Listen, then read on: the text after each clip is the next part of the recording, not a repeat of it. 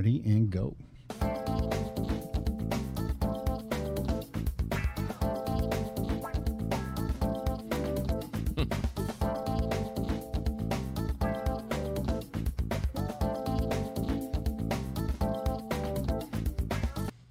Good morning, everybody, and welcome to Tiki Hut Studios, home of the Joe Knows Show with Ken Rose. That's me. And to my right is Joe of Joe Knows. Say hi to everybody, Joe. Hey, everybody. How you doing? I am Joe Carlisle. This is the Joe Knows Show, the podcast with Ken Rose and Lisa, too. And today, our lovely Miss Lisa is actually bearing the brunt. She's taken the whole load on her shoulders. She's not in the studio with us. She is actually working and covering the shop. So we just want to say a shout out, Miss Lisa. Thank you, Miss Lisa, for making it so we can do this. And actually, as you can see, Joe and I, we're looking a little different today. That's right. That's because we are broadcasting live from another famous Florida beach. Joe and I are hot and heavy in South Beach, located in Miami. So we'll be partying up all day. We are going to have to remove our sunglasses because there's a little glare coming from the camera, but we're here in Miami. Wish you were here, Lisa, but too bad. Hang on, man. I'm not sure I like the way you said that we're hot and heavy in South Beach. Well, we're checking out the scene. Okay, we're checking going out to the restaurants, and the frozen drinks are flowing. I only get hot and heavy with Miss Pat. That's the only these off time. so you can see my eyes, because they're not red yet, but later on today, after a day of partying, they will be. Maybe if we want to channel our inner Johnny Depp, we'll get some hats and put the glasses back on. Yes, back to Johnny Depp passed out on a couch. Sounds like a plan, Joe. How do you guys feel about that? I mean, Ken was asking me this morning about if I've caught any of this. I've caught a little bit of it, but I mean, how do you guys feel really about Johnny Depp and some of the stuff? Ken has some opinions, and he was actually making me laugh because he's actually right.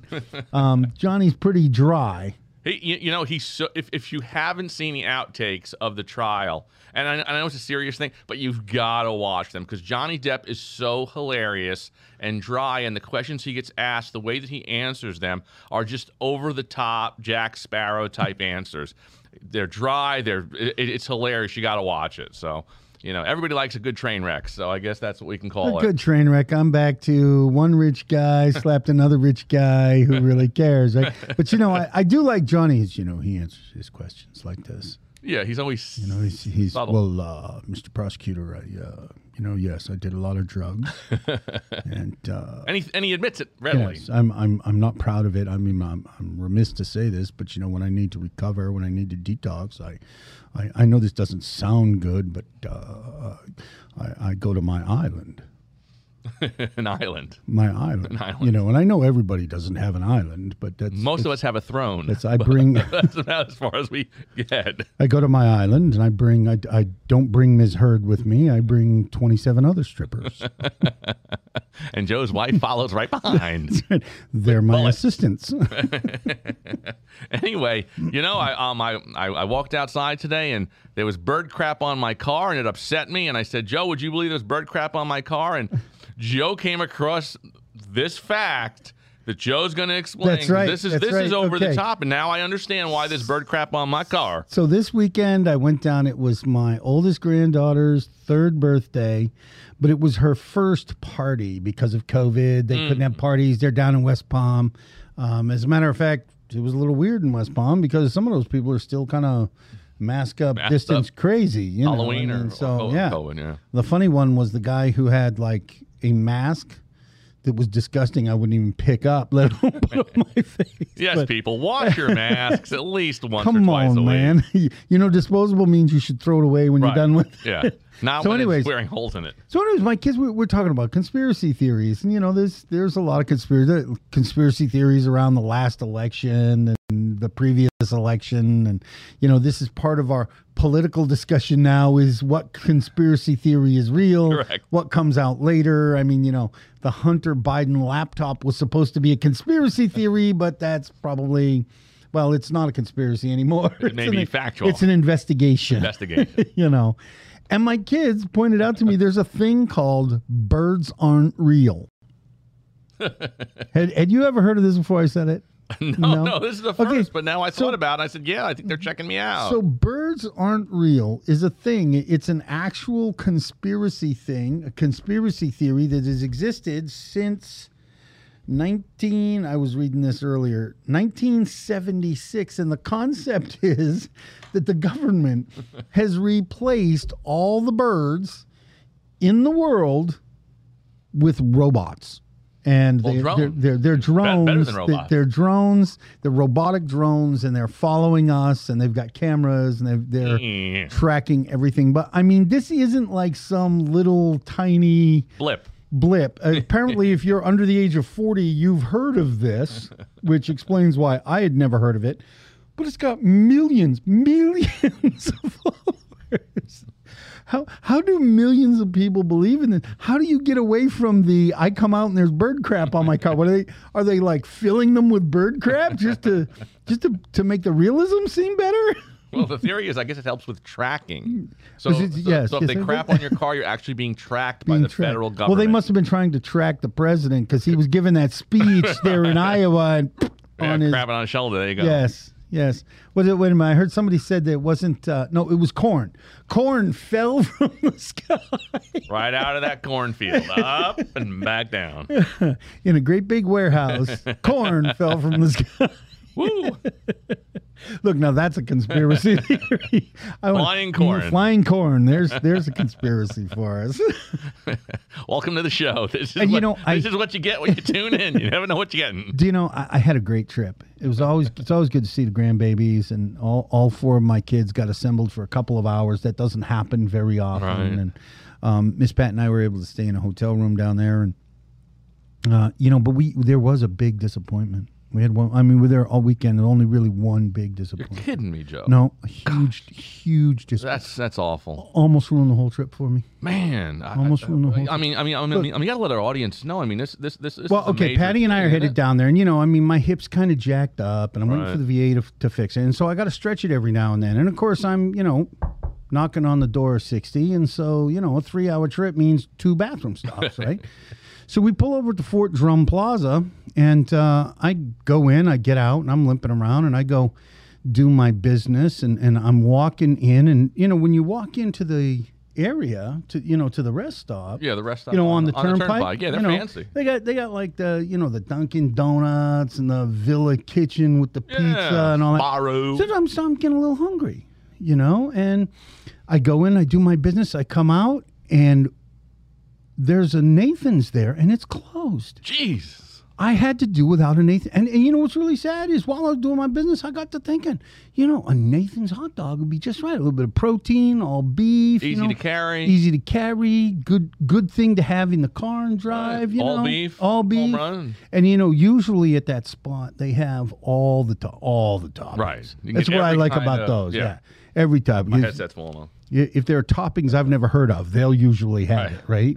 But that Nathan's, it almost ruined the trip for me. I mean, it was one of those things that would kind of set my mood, and I had to work. Right.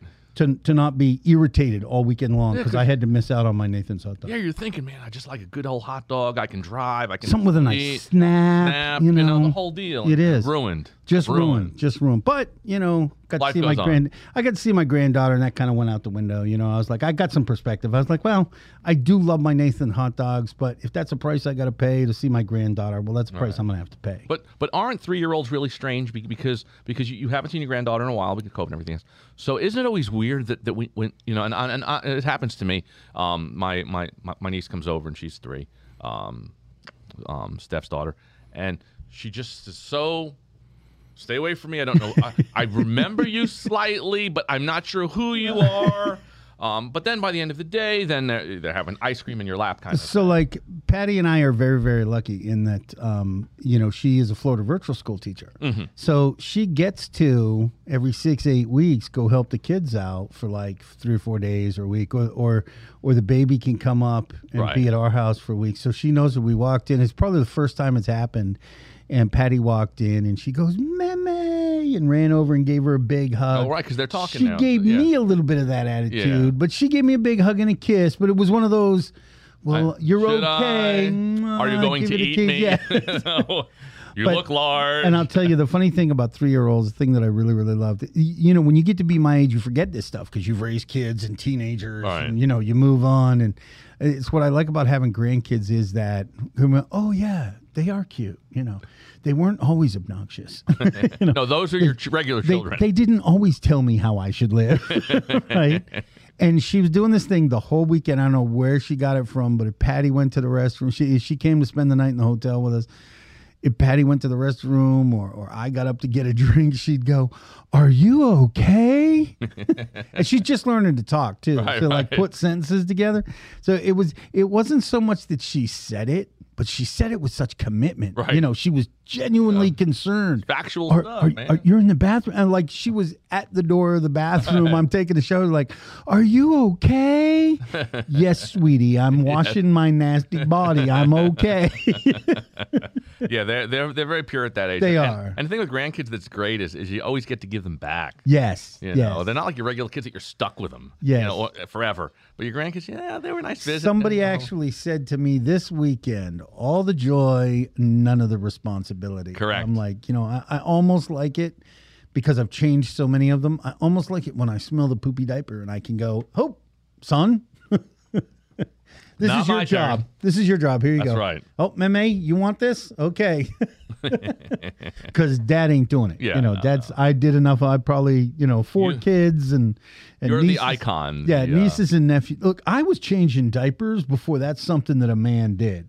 Well, I mean, you know, I was changing diapers when I was actually a Mr. Mom.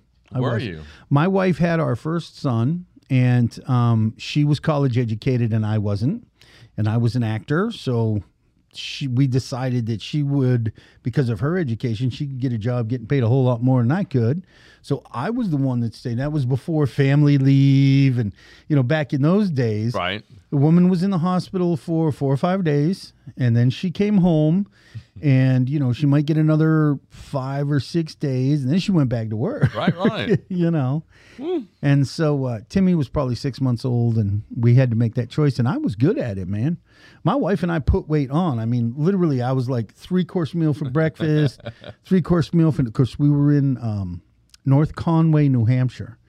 And like for us to get PBS, I had to like hang tinfoil window. out the window, you know, on a wire coat hanger. And so I usually had the floors scrubbed, the jarhead in me. The floors were scrubbed with a toothbrush by 9 o'clock in the morning. She worked right across the street from where we were. So she would come home and I would have a 4-course meal for lunch. And then dinner was 6 courses. Nice. Good golly. It only took a few months for us to put on a few pounds. Stretch pants only. That's right. Pants optional at the dinner table. That's right. So I was long before that was like an accepted gender role. Oh, I changing was. diapers. Oh yeah. And Patty's friends. I mean, we'd go visit somewhere. My friends, her friends, and they'd be like, "What do you mean your husband changes most of the diapers?" "Well, he changes most of the diapers because I'm at work." Yeah. You work and he stays at home? "Yeah." "Why can't you change diapers?" And I'd be like, isn't he the one at work all day? You know. That's kind of how that works.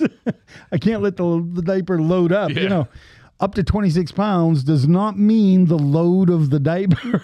But the reality is, and for those of you that are still watching the show after this talk about diapers and poop, is the reality, Joe, is this. By you not changing the 3-year-old's diapers, poopy diapers, because it's not your responsibility, let's move ahead 15 years. Now she's 18, and you need your diaper changed. You know, she can be like, Grandpa didn't change my diaper. I didn't change his diaper. Brother man, Grandma. that gives me 15 years. I plan on being wealthy enough that I will pay people to do that. Okay. Oh, what a crappy experience. I was my kids have joked. My kids have joked that they will put that they better be careful because you know, Mom, she's the angel, right? And so course. she gets the upscale nursing home and all of that. Dad, well, you know, A shed. sorry, we're gonna stick you wherever they'll take you. A shed with a Home Depot You know, bucket. we next don't to the care bed. what it smells like, you know. And I'm like, well, you're assuming that I'm not going to have a will you want to be part of. It's funny though that you mentioned, you know, because of our age, you know, every hour and a half, 2 hours. We have to stop to Yeah. relieve ourselves. And growing up as a kid, my grandparents lived about 60, 70 miles away from us, and they never stopped. But Grandpa, he would walk in with a pitcher full of urine, and I was like, that's kind of odd. Hopefully nobody drinks that when it's on a counter. And so that was that generation. They didn't stop because men at that point were like, I'm a man, I'm driving all the way, we're going to pull over here a second, I'm going to go into this bucket, tap it up. And the other thing is, in that generation, okay, I mean, it's funny, I came out of the restroom and the first thing I did was get in line for coffee. When they went on a trip, they didn't stop 4 times to get a drink, to get coffee.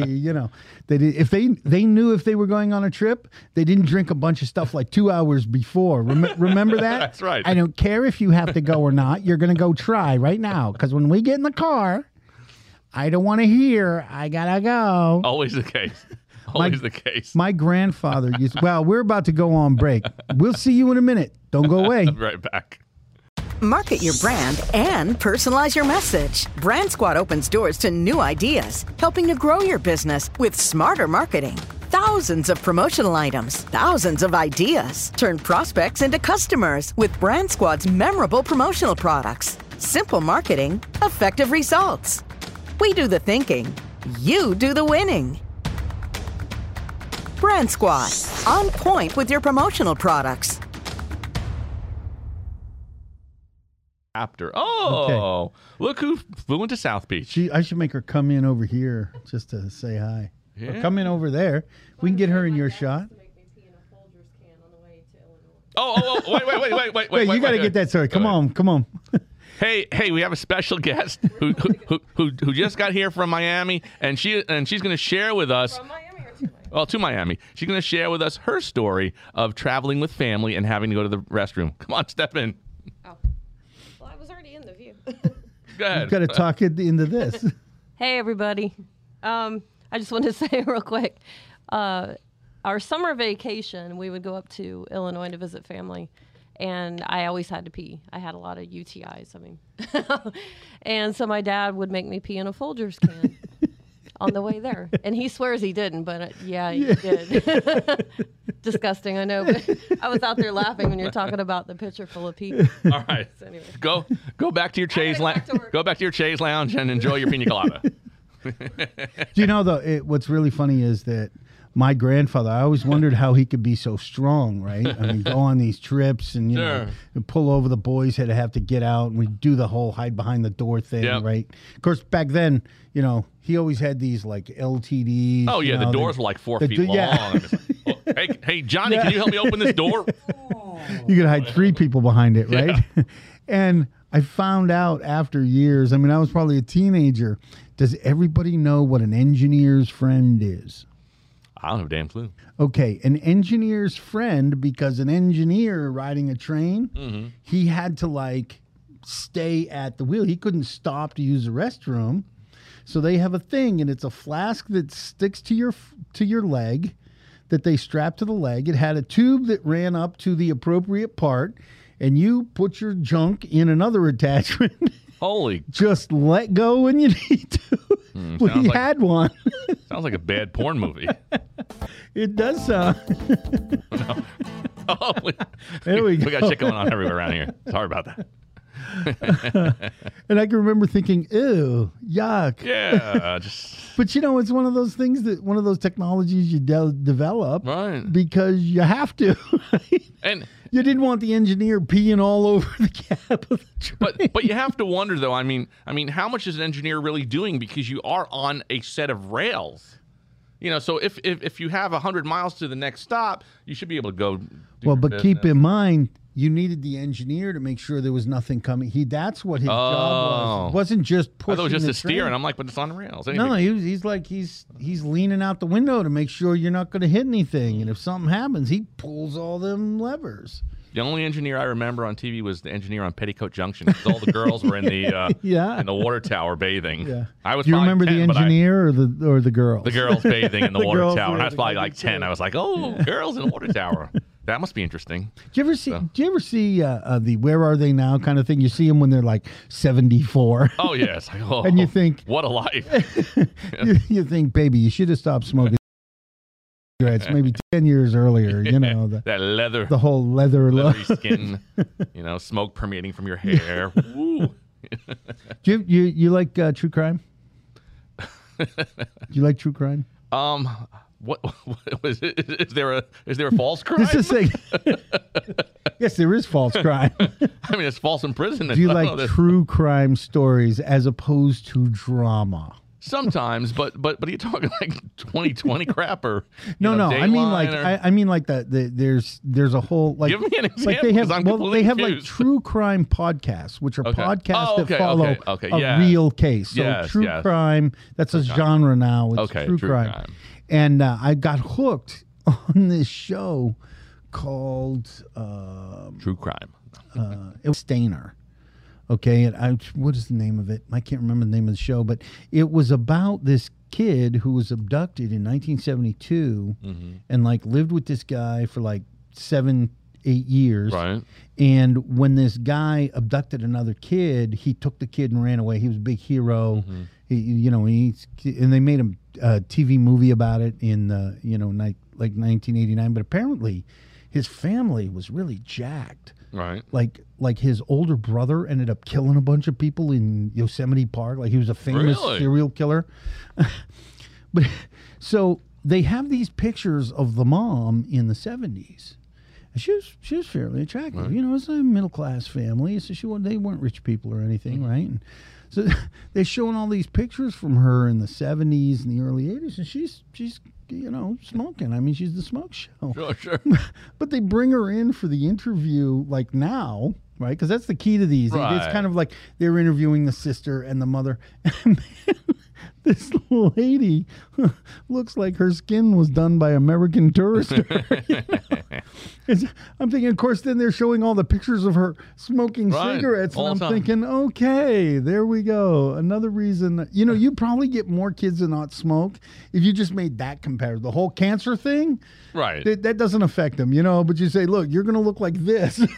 Well, like those commercials, where somebody's whole body is like completely, like this one woman had her jaw removed and her chin and her head and all of these, and you're like, if that doesn't convince you not to take up smoking, nothing else will. Yeah, but you see, some of that is not real. I make this point I was joking with my kids about something, and it's actually it was on Facebook. It was real. I will tell you, when my daughter was in school, I hung, she was a teenager, I hung a sawed-off baseball bat by the front door so that any young men that came in, and my kids, my boys who now have daughters, they're like, wow, I got guns, I got knives. I said, yeah, but here's the problem, son. A teenager knows somewhere in his heart you're probably not going to shoot him. Right. But he doesn't know I'm not going to beat him with that bat. His ass. So the idea of that whooping with a bat is far more real to him than you shooting him, because that's really kind of out of his purview. But most kids have taken a beating at some point. Sure. So it's not hard to make the leap to he's going to beat me with that sawed-off baseball bat. That's going to hurt. Wooden spoon or something. And this is kind of like cops say this all the time, is that criminals will run from them and they have a gun. But the minute you say, I'm going to let the dogs loose, they give up. They quit. It's away. You can shoot me, but don't let that dog bite me. Because that's more real to them, right? I think that all of this without the jaw, and I don't think that's real to them. But you show a young girl that her skin is going to look like an alligator by the time she's 50. What, 40 even? She'll be like, oh, never mind. well, speaking of body parts, removing and stuff. There's this new show on, I think TLC or something, called Body Parts, and it's this woman is a anaplastologist or something like this, and she hand makes body parts, and not the body parts you buy, from Adam and Eve online. This like eyes. She builds ears. She that's gonna be cool. Yeah, all these different body parts, and one gentleman had, believe it or not, he had cancer of the nose, So he had to have his entire nose removed, so he had a giant hole. And she made this prosthesis by hand, and when he put it on, it was unbelievable. And you watch these people's reactions when they're life-changing. There was an African American woman who lost her limbs through sepsis, and she never was able to hug her children. So she made these prosthetic arms that she slipped over her stumps, and she was able to, she could move the fingers in different ways. She was able to hug her child, hold a phone. It's amazing. It's called Body Parts. You got to check it out. It's crazy. Wow, that sounds so good. I mean, that's actually it's artistry, and just the reaction of people. Here's the thing. That's a classic example of, I'm writing my book, and so I'm trying to develop an avatar who is the perfect reader, right? Mm-hmm. I mean, so I'll know how to market the book when the time comes. Right. But so we deal a lot with specialization, right? Mm-hmm. Find a niche. I mean, talk about your surgeon. I don't know if she's a surgeon. She'll probably have to have some medical training to understand it, or at least engineering. I don't know. I mean, she just makes these molds. It's But unbelievable. it seems to me that's something that she discovered. It's a small. It's a niche. It's a niche, and she probably makes good money doing it. She's probably one of the best in the country. It's why she gets a show. Hopefully, you like to think that if she gets a television show, she's one of the better ones. Yeah. I mean, it was unbelievable. I mean, it would not occur to me to do that. Let's make some, not just regular prosthetics, but let's find a way with our modern technology to make something realistic. Yeah. There was a boy, I don't know, 8 or 10, and he a dog. I think it was a dog, attacked him and bit off his ears. Oh. So she constructed these brand new ears for him, and just his expression. And then they kept his mother outside of the room, and then he walked out to see his mom, and you could just see the emotion that it takes. All of a sudden your child is whole again. How old was the kid? Maybe 8, 10. I mean, and excuse me for being the mercenary, but she's going to have to make him 4 or 5 more pairs over the years. That's correct. I mean, so you're talking about a business model, right? that helps people. It's kind of cool. Yeah, cool as all get it. And I'll bet you insurance will pay for it too.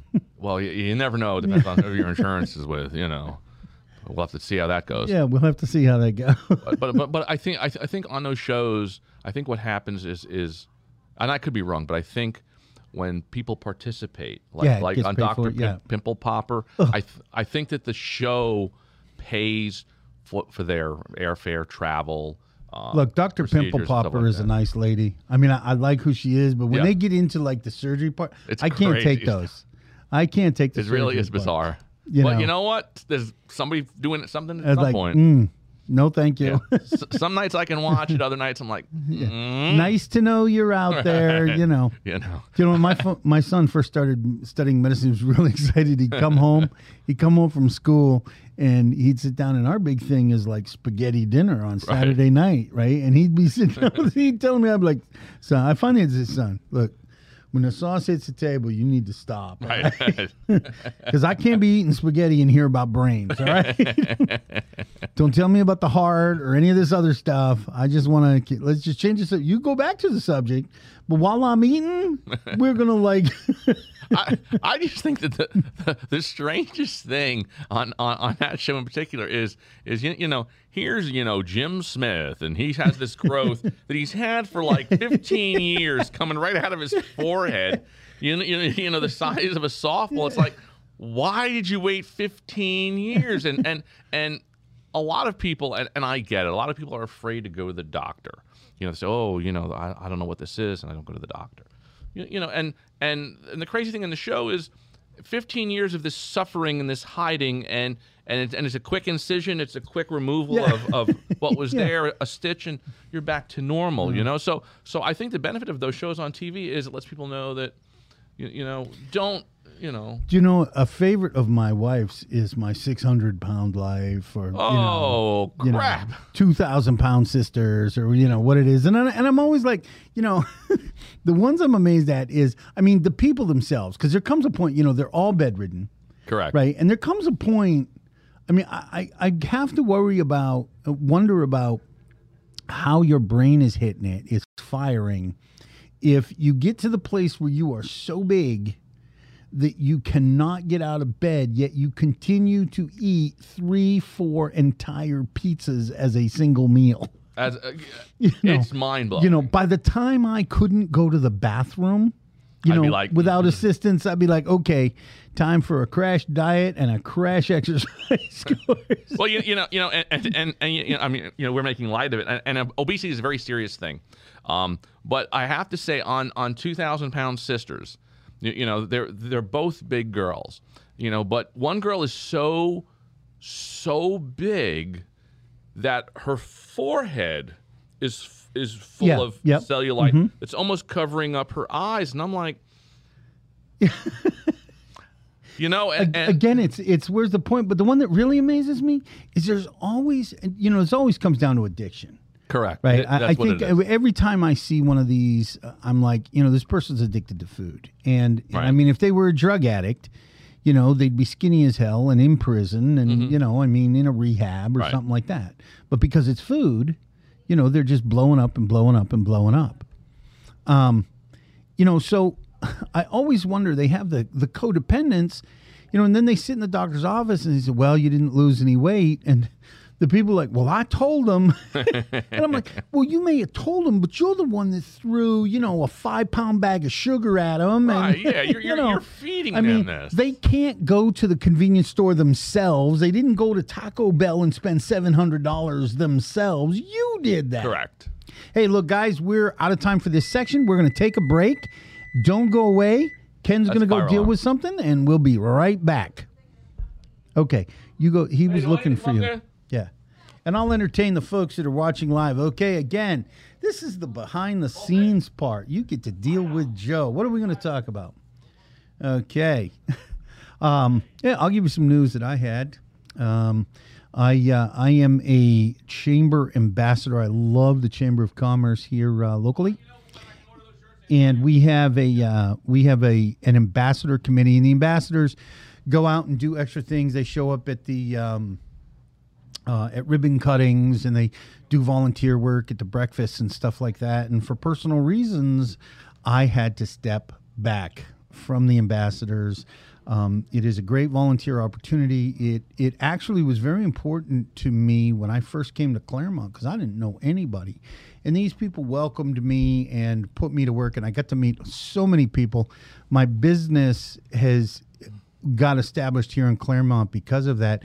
And this morning I had to tell the committee in a meeting that I had to step away for a year. And, it was more emotional than I thought. I finally made the decision and told the people at the Chamber Ambassador that as much as I love them, but I had to make some choices for my own. Right. I had to take care of me for a while. No, I agree. And so I was just telling everybody, it was, I got up, I thought it was going to be this I thought I was going to make this announcement and go peace out. And halfway through, I'm like so overcome.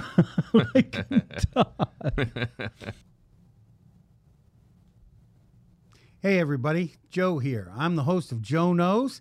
And one of the many things that Joe does know is real estate. For instance, I know that when you're selling a house, you want to get the most money possible, not the most offers, not the most showings. So I employ strategies that I've developed over the last 12 years to make sure that you have the option of getting the most money the market will bear, not the most offers. They're not necessarily the same thing, so don't be fooled. If you want to get a high price for your house, you need to call Joe, and I can make it happen.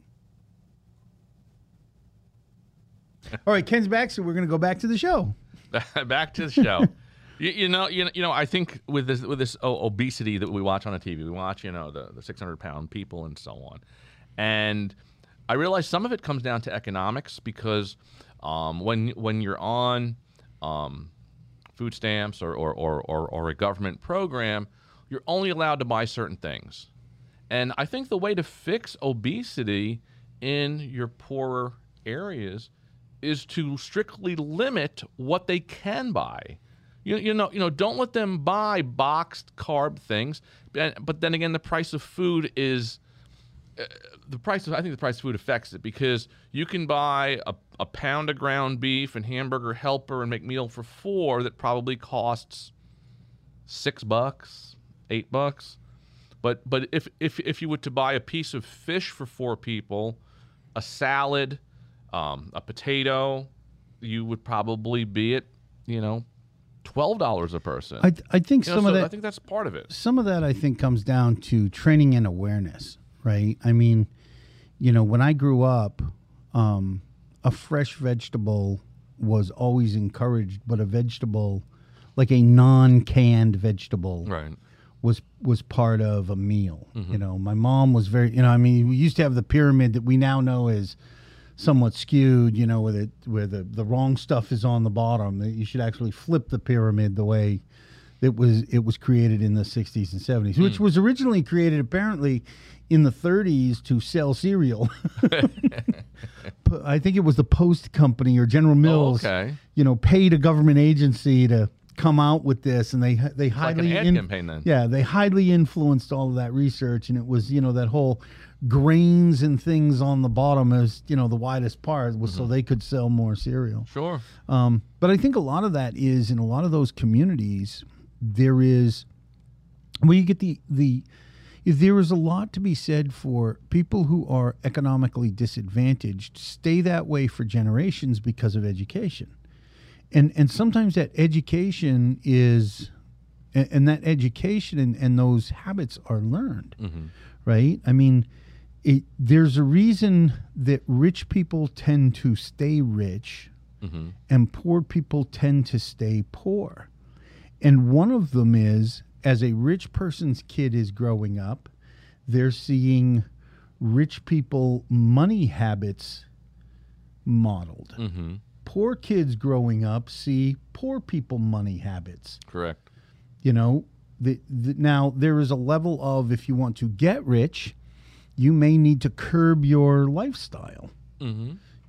There's a tendency in this country to look at the guy at the success at the end of the journey and say, oh, I want what he has, but you didn't look at the journey.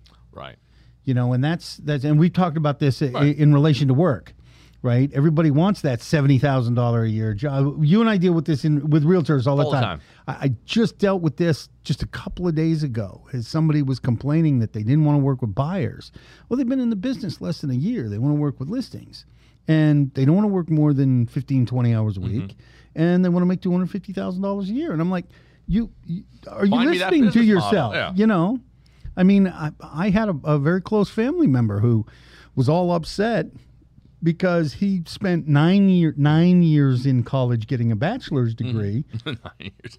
and was upset that he couldn't get that he wanted a job that didn't start till 10, that ended at 3, and paid a decent wage, and we're talking 20 years ago, like $45,000 a year.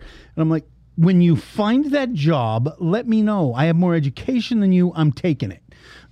It's and again, that's the mentality, and I'm going to talk about my brother Michael. My brother Michael's very successful, and like my brother, I've been up down financially, but he has people that run the bagel stores, but he's up at 4:30 every day, ready to rock and roll, because he doesn't know what the day's going to bring. Mm-hmm. Me too. I mean, my doors technically open at 8:30. I'm here by 7:30, 7:45, just because what's coming my way? Can I get something done early when the phones aren't ringing? And it's just a different mindset when it comes to work. But what happens when you have wealth or a degree of wealth? Here's an example that my brother does, which is I've never heard of this until my brother started doing this. So my brother likes expensive sports cars, and expensive sports cars, there's always waiting lists. So he put a deposit down on this sports car, and he sold his place in line to another buyer that wanted that car, and he made money from it. And now he's online to buy. I guess it's a Corvette C something or other. I don't know what it is. They're $100,000, but he's online to get the first edition of it, because the first edition of the new Corvette will have a MSRP plus an additional up to $100,000. What do they call that? A premium? I don't know. Premium. Yeah. So he's like, why don't I order one, buy it, because I can sell it the next day and make $100,000, even if he made $20,000. And so that's the thing that people do that have money. But you see people that don't have money or struggle with money, but they're always on the lotto line. Well, but that's exactly my point. This is the difference between rich people habits and poor people habits. And that doesn't just stay with money. Correct. That kind of convenience and there was you know who Susie Orman is? She's a big money guru. Yeah. When the show before The Biggest Loser turned out to be a scam using pills. Yeah. She went in like in season 4 and she started predicting who would win based on their financial history. Mm-hmm. And for like 5 seasons, she predicted the 3 people to be at the absolute top. And it was based on these people had the habits to put away their immediate feelings and their immediate needs now to achieve a goal. Correct. And that's part of what we need to teach. If we really wanted to lift the poor, okay, that's what we need to do. Right. Because the poor in this country are not most of the poor. Let me just say most of the poor in this country are not poor like they're poor in some place like Lagos. Right, where people, half the family starves to death because you got to pick who to feed today. Right, yeah, right. I mean, we're $10 a year. Yeah. You know, we're in this country helping the poor learn to live by their goals and commitments to themselves. Is now there is some level of they've got to work, but there's always something you can cut. And which is why that inflation and housing is so scary, because this could create a level of poorness that we've never seen in this country. Well, you're eliminating the middle class. You're eliminating the middle class. So if these people learn, and it's a journey, and I say this because it's a journey I had to go through, right? My mom and dad never had much, right? And I mean, we had a lot.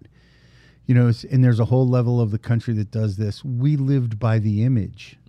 We lived in the right place, but we didn't have all the other stuff. Right. But we could pretend we did. And what was really funny is I can remember my mom telling me a story that she was amazed that as an adult she was somewhat naive because people, when we moved from that right place, what was called in my little town Snob Hill, because it was where all the rich people lived, we rented in Snob Hill, and people just assumed we lived there because we owned the house. Right.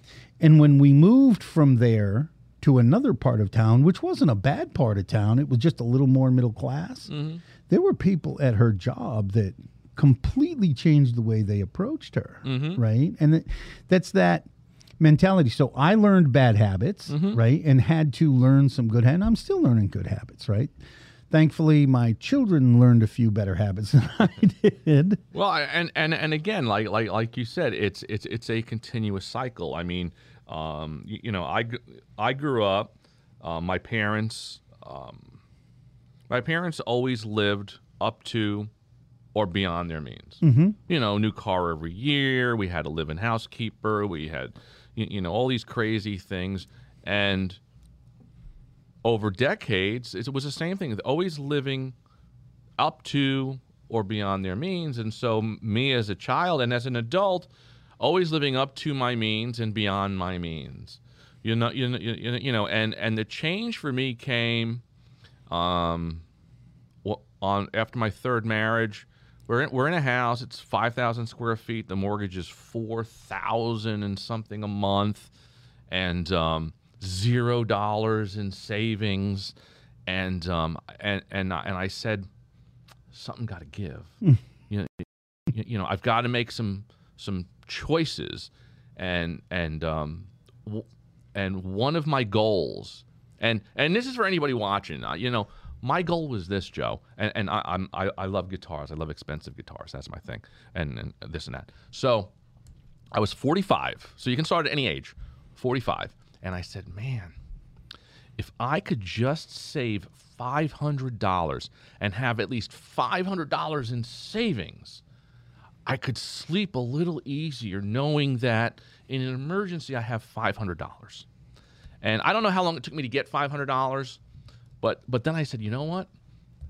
If I can save $2,000, if I can save $2,000, I'm going to buy that dream guitar that I've always wanted without putting it on a credit card or anything like that. And this is true. I saved $2,000. And I said, you know what?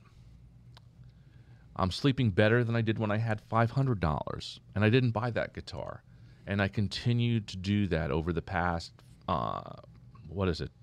almost 15 years now.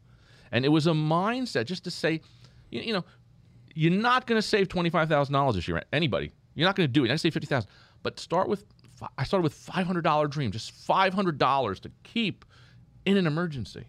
Do you know, it's funny that you say that because, you know, I mean, most of you who are watching know that I had a drug problem and I convicted felon. So at 45 was when I got clean and sober, and I was only 5 years out of my incarceration, right? And I had to start making those choices. I was starting to examine, okay, now that I got that part of my life on track, maybe I can get some other parts of my life on track. I've always wanted a convertible, not a little small flashy one like the old 1972 Cadillac, you know, with the white top and the red body, you know, something along those lines, right. Something more of a luxury car with a drop top. And I had a chance to buy one. And my wife, and we could afford it. We had saved some money. All our bills were paid. And my wife is a very great wife. She wants me to have what I want. But, you know, I didn't own a house. And as much, I literally, I took the car for a 1-hour test drive. And I got back and I'm sitting there and the guy's literally holding the bits. Before it was digital, the guy was literally holding the paperwork. And I'm sitting in the car and he's trying to hand it to me. And I'm literally having this war that nobody is going to judge me for buying this car. But it was $300 a month when the average car payment was about $125. You know, sure. And I didn't, and my kids were living in a rented house. And that it was that mentality. And that was a start for me to get some financial stability. Right. Now, I'm not wealthy, and there's a lot of reasons for that right now. I don't have what I want, but I sure got a whole lot more than I used to have, you know. And I haven't stressed about the electric bill or the water bill or the rent in literally decades. See, and that's a big thing. You know, well, we're gonna take a break and then we'll hit on this again because I think it's an interesting story. So we'll hit on that in just a few minutes. So don't go away. You're gonna love to hear what we got coming. We'll see you in a minute. We'll be back. You have a great business. You know it. Your employees know it, and so do we. So how do we get everyone else to know it? And how can you do it cost effectively? It's simple. Use EDDM.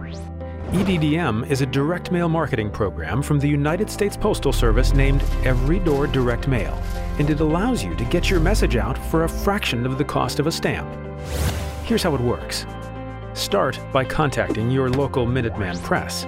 We are your EDDM experts. Together, we will manage these important steps. First, set a budget that will give you the biggest ROI. Second, design a creative mail marketing piece with an awesome offer. Third, choose the best delivery routes based on demographics and geography. Fourth, print, bundle, and take your mail to the delivery post office. Fifth, manage a schedule for distribution using USPS mail carriers. 70% of people surveyed say that receiving mail is more personal than the internet. And 73% of consumers say they prefer direct mail for brand communication because they can read it at their convenience. With cost-effective EDDM, you can maximize your return on investment. Minuteman Press is your EDDM and direct mail experts. You know your business. We know how to promote it. We are the modern printing industry. Find your nearest Minuteman Press at minutemanpress.com.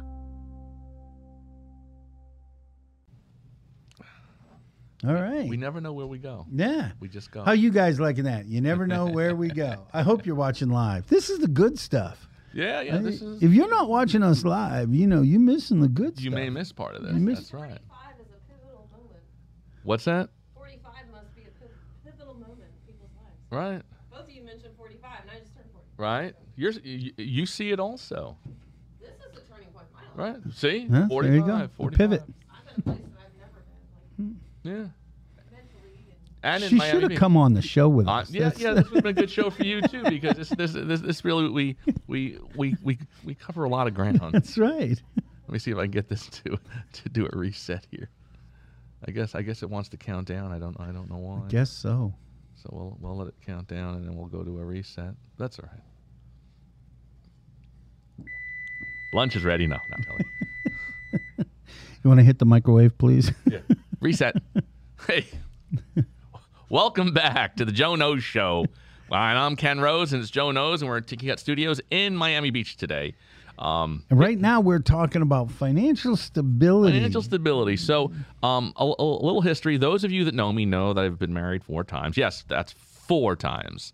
Hang on, I got to say, this guy and his beautiful wife, Lisa, take a lot of crap because he's been married 4 times and she's the last wife. And I got to tell you what, they're very nice about it. They laugh along with people. They got a good sense of humor, but I think sometimes people ought to leave you guys alone. You're married. It's a good marriage. You love her. She loves you. Doesn't matter how many came before.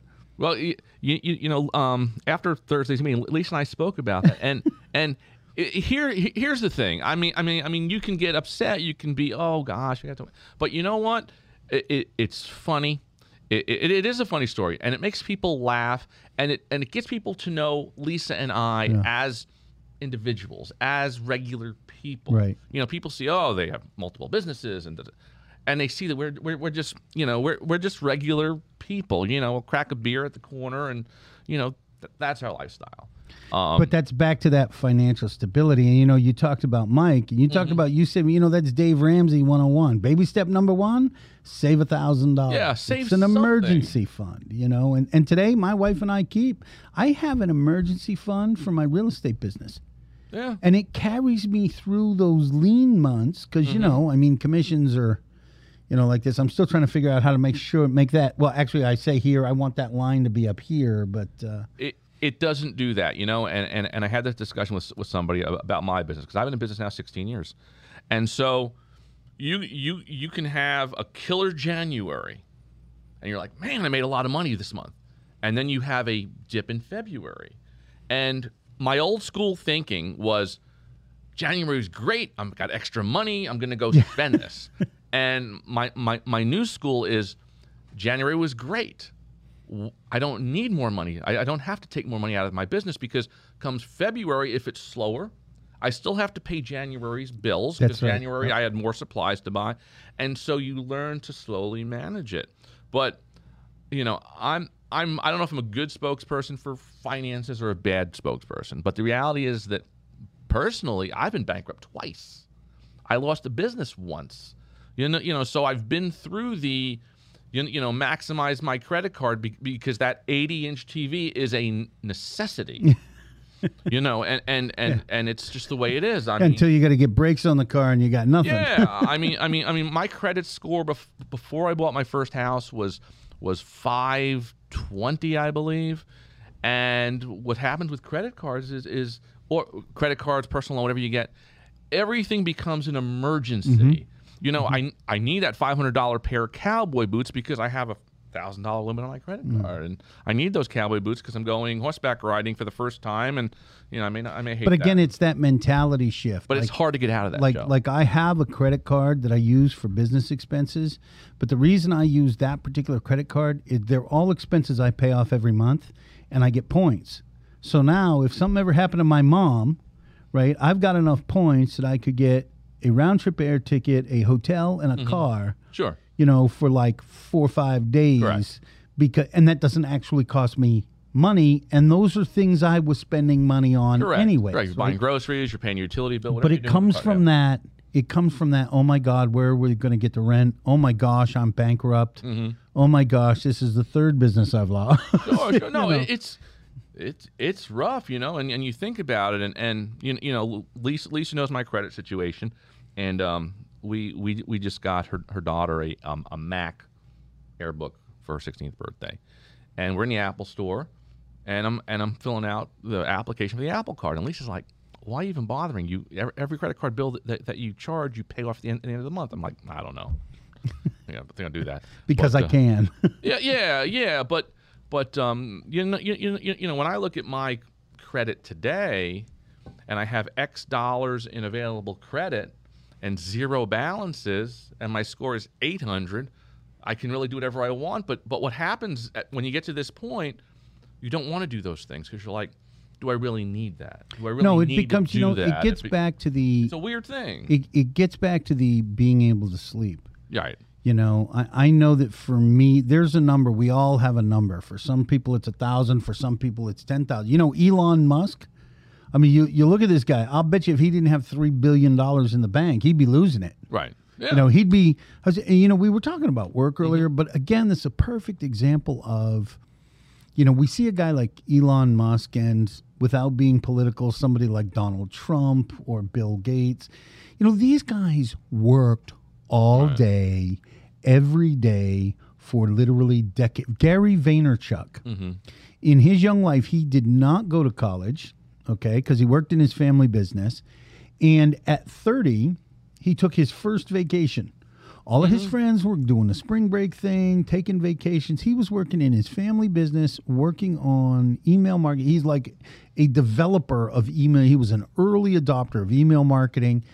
Took his family business from $2 million a year. It was a New Jersey liquor store, wine store, to I think it was $23 million in like 5 years through email marketing and Wine of the Month Club and something like that. But the point is, this guy worked, and he still works. He's in his late 40s, and he still works like 14, 15 hours a day.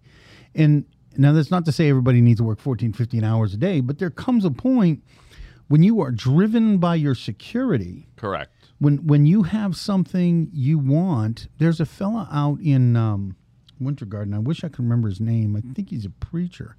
But he's a very successful businessman. I didn't even hear the speech. I heard some friends of mine talking that heard him give this speech. And he was our age. He was like 45, 50 when he had this revelation. Had been broke his whole life. And something hit him that he did not want to be a burden to his children. 10 years later, he's a multimillionaire. All driven by the idea that he didn't want to be a burden to his children. And at first, burden to his children is paying his bills. And then burden to his children is making sure that he has the money and the resources that if, he gets disabled, they don't have to take care of it. Right. And then doesn't want to be a burden to his children. If he dies, he can't have any debts. Correct. And then he doesn't want them to have the tax bill when they inherit the stuff. It's a different mindset. We all have to get to that place if we're going to have financial security. But it's, my theory, you can't improve one part of your life, right? Right. Like if you start focusing really hard on financial security, you're going to eat better. Right. And the reason is you're not going to spend money in restaurants. You're going to start thinking about what you're putting in your body because it's cheaper to eat better than it really is to eat crap, which is back to full circle to what we started talking about. Correct. You're going to have to exercise if you want to keep up the energy level to do the things you need to do to eat better. You play tennis, right? I mean, and rowing. Rowing again. You're doing all that. And I mean, I'm running. If I get my hip dealt with, I'll be running again. And I'm actually looking for exercise. I was talking to my coach last week. It's not about the exercise or losing weight. It's about I haven't been able to do any exercise for like 6 weeks, and I can feel it in my energy levels. Your energy levels decrease. Right. It's even when I'm awake and well rested, I'm in a different energy place, and it's affecting other things, and that's it all gets connected. The easiest thing to focus on, though, is becoming financially stable because it's more real to us. Everything helps. Finances is the dog. Yeah. Everything else is the gun. Well, and there have been rumblings, that Lisa and I have heard. Oh, the Roses do this, the Roses do that, and whatever. And the reality is that our biggest thing is we live below our means. Yes. Now, I don't. Whether I put this out there or not is really irrelevant. I'm going to put it out there anyway. We know what the average rent is in town. There's no joke. $1.26 per square foot. No, excuse me, $1.69 per square foot per month. That's my tip today. Okay, well there you go. And we know the cost of housing. Mm-hmm. And the bottom line is my principal and interest for my house is $1,100 and change. And so Lisa and I can easily go buy a bigger house and a more expensive thing, and because we're in real estate from time to time, we go to see these new homes like, oh, you look at all these beautiful things and you're like, but you know what? With a small mortgage, we're able to do the things we want to do, and we're able to save, we're able to do these things, and it's a game you play with yourself. But I think 45 was the magic number where you say, you know what, I'm 45, so I'm pretty close to 65, and I think maybe I don't know what the hell it is. It's just you get to a different place, and I was never able to sleep at night having no dollars, and my business tip of the day. I know we're not on the business tip, but I'm going to bring this up. Is most sole proprietors make the same mistake their entire careers, their entire lives, and they struggle with this. And I was told many years ago by Roy Titus, president of Minuteman Press at the time. He's passed. He said the first rule of thumb in being in your own business is pay yourself first, and pay yourself a fair wage. Don't try to hide it from the IRS. Where you're paying yourself $200 a week on the books because when you go buy for that mortgage, it doesn't work because you only made $4,000 this year. You're not buying that new house. And about 10 years ago, I decided, and being in business, you have good months. You have months where you're like, I got enough money for the mortgage. That's about it. And 10 years ago, ADP came in and said, have you thought about us as a payroll company? And I said, it's only me, my wife, whatever. And I hired them, and I put myself on payroll, like real payroll. Like I paid myself, a good wage for what I do. Which meant some months you weren't like going off to where you weren't flying to France. Correct. and from that day forward, I've never not gotten a paycheck. Do you know, that's kind of the idea of create, and this gets back to when I got clean and sober, I learned that the advantage to going to a rehab for me, and I'm a jarhead, so you'd think I would have figured this out, but I was young, and sometimes you got to be a few years old to figure something out.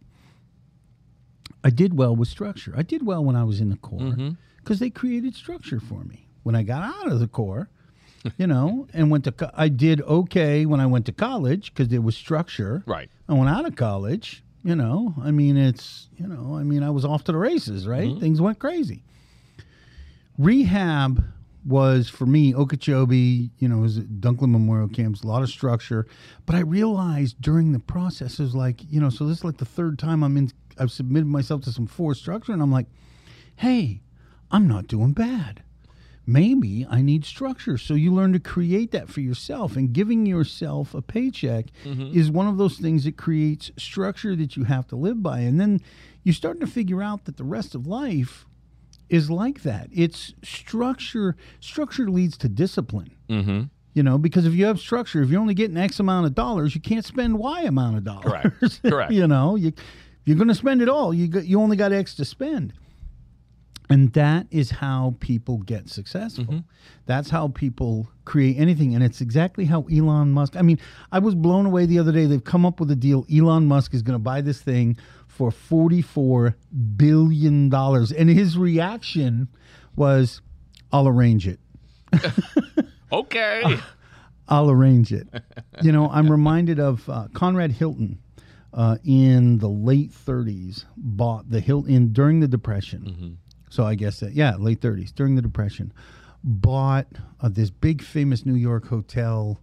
I don't remember which one it was. It was a big famous name, right? Could have been the Waldorf. It was the Waldorf. It was Astoria. Waldorf Astoria on a handshake because he'd had structure in his life. Sure. And people knew that if he took over the Waldorf Astoria, and he said, and he paid at the time a whopping $1 million for it, that if he said he'll pay you the $1 million, he was going to pay you the $1 million. You know, Elon Musk says he's going to give you $44 billion. Chances are good. I wish I'd bought. I wish I'd bought Twitter at 75. Hey guys, we're going to go to a quick commercial break. I'm going to hear from our sponsors. We're going to come back and we have a little extra tag on today. Yeah. To wrap up the show. So we'll see you in just a minute. Yeah, because that was our hour. That was our hour. Ooh, So we'll get an extra 5 minutes this time. Very good. So- Yeah, that's. Did you still want to mention the? Oh, we'll bring it up next week. We'll And then you'll hold off that other conversation. yeah, because That's a good idea. I like that. Yeah, because that meeting isn't until the week after. So Yeah, we might talk about that for 15, 20 Yeah, minutes. That's a yeah. whole new subject. Yeah, That's why I yeah. said come back to it. yeah. All right, you ready? Get ready. Let's go. All right, everybody, and welcome back. Hey, it's always good to hear from our sponsors. Actually, we're going to have to find an extra sponsor that's an extra break this week. Yes. So, and again, if you want to sponsor the show, reach out to us on social media. Let us know. Our sponsorships are running $100,000 for an episode. No, not really. But They're you know what? affordable. Let's just say that's a sales thing. They're affordable. Well, they're affordable. And you know what? If you have something like a restaurant, and you want to bring breakfast in for us during the show, we'll give you a plug. Look, You know, here's the things like thing. that. Let's do a shameless plug for us. We'll Yes. start with that because we don't have Lisa today. Although we're going to shamelessly plug her business too. If you want to come sponsor the show, the thing that is really valuable about getting on early, being one of the first sponsors, is you get our love and loyalty forever. So we'll give you product placement. We'll give you the ads. You know we're going to talk to everybody about you. You become my preferred provider. If you're in the real estate industry and you want to come on here, and that's the way it works. If you sponsor our show, I'm going to bring you all of my inspection or title or mortgage business. If you've got a dry cleaners, then all my dry cleaning and everybody I talk to is going to get all of my dry cleaning. So don't pass up this opportunity. We're negotiable. We're not desperate. Okay, so don't come at us with $10. But if you are a car dealership, especially an exotic car dealership, and would like to get your product featured on the show, please give us a call, and we'd be more than happy to cruise around in that exotic vehicle for 6 months. Every 6 months, bring us a new exotic vehicle. That's right. But no, we can work out some creative things for you if you want to come sponsor the show. So, what's your? What's my marketing Why don't we go to your Marketing Minute? Well, everybody knows I'm Ken Rose with Minuteman Press. Be on the lookout for Profiles in Print coming up soon. I'm going to be shooting some new episodes so you can see who we're doing work for and what we're doing in the shop here. Shout out to Lisa with Brand Squad. She's on point with your promotional products. She couldn't be on the show today. She has, I think, 300 koozies that she's in the process of putting together for a client. But we wish her well. She's always jammed up. Reach out to her at brandsquadfl.com. You can find me, either one of us, at 304 Mohawk. hold up your pad. Hold up And your pad. oh yeah. I love those. Yeah. Here's Lisa's mouse pad, Brand Squad. Look, this is a great thing. I carry one of these that says Joe Knows on it. Actually from the Tiki Hut From the show. Tiki Hut From show. the Tiki That's Hut right. show, and I pull it out when I'm like in a coffee shop or something and working, and people ask me about it all the time. So Yeah, mouse pads are probably a great product, you know, if you're in an office or you do business with people that are in their office, because your information is always there. Think about if you're a restaurant and your menu's on this mouse pad and it's sitting on their desk all day, every day. I would guess they're going to order food from you probably more than anybody else in town. Yeah. So anyway, that's my marketing minute, and thanks for being on the show, everybody. We hope to see everybody next week. We've got. Wait a minute, I'm gonna do a marketing minute. Oh yeah, go ahead, do your marketing minute. I kind of did it during the thing, but Oh, yeah, go pay again. attention, okay? Rent in Claremont is averaging $1.69 per square foot per month. That's $1,690 for 1,000 square foot home. So if those seem like high numbers to you, and they are, and you are looking to stabilize your rent, you got to be careful. It looks like rent's going to be going up 20% on average per year over the next 5 years. So my marketing minute is I have programs to stabilize that for you. I can get you a house for rent. It won't be terribly cheap, but it will be stable, and you might even be able to buy it. So I have rent-to-own programs and other rental programs you can have. Joe Carlisle, Remax Titanium, just full disclosure. Oh yeah. Just to tag on what Joe said, and I know the show's over. I'm sorry, the show's over. But from what I understand, if you're renting, you should find out if your landlord will be able to report your rental history to the credit bureau. Oh, it's a good point. Because that will benefit you when you're looking to buy your next house. Yes, it will. So think about that. So that's my. You can actually use some. You can actually use utility payments now too, if you are with a company who will report them. Correct. So check with your utility companies, check with your landlords. If you can get that stuff reported, if you're not paying the bills on time, don't ask them to report it. But if you are, but that's it. We are out of here from Miami Beach and the Joe No Show. See us next week. Bye-bye, and I love you.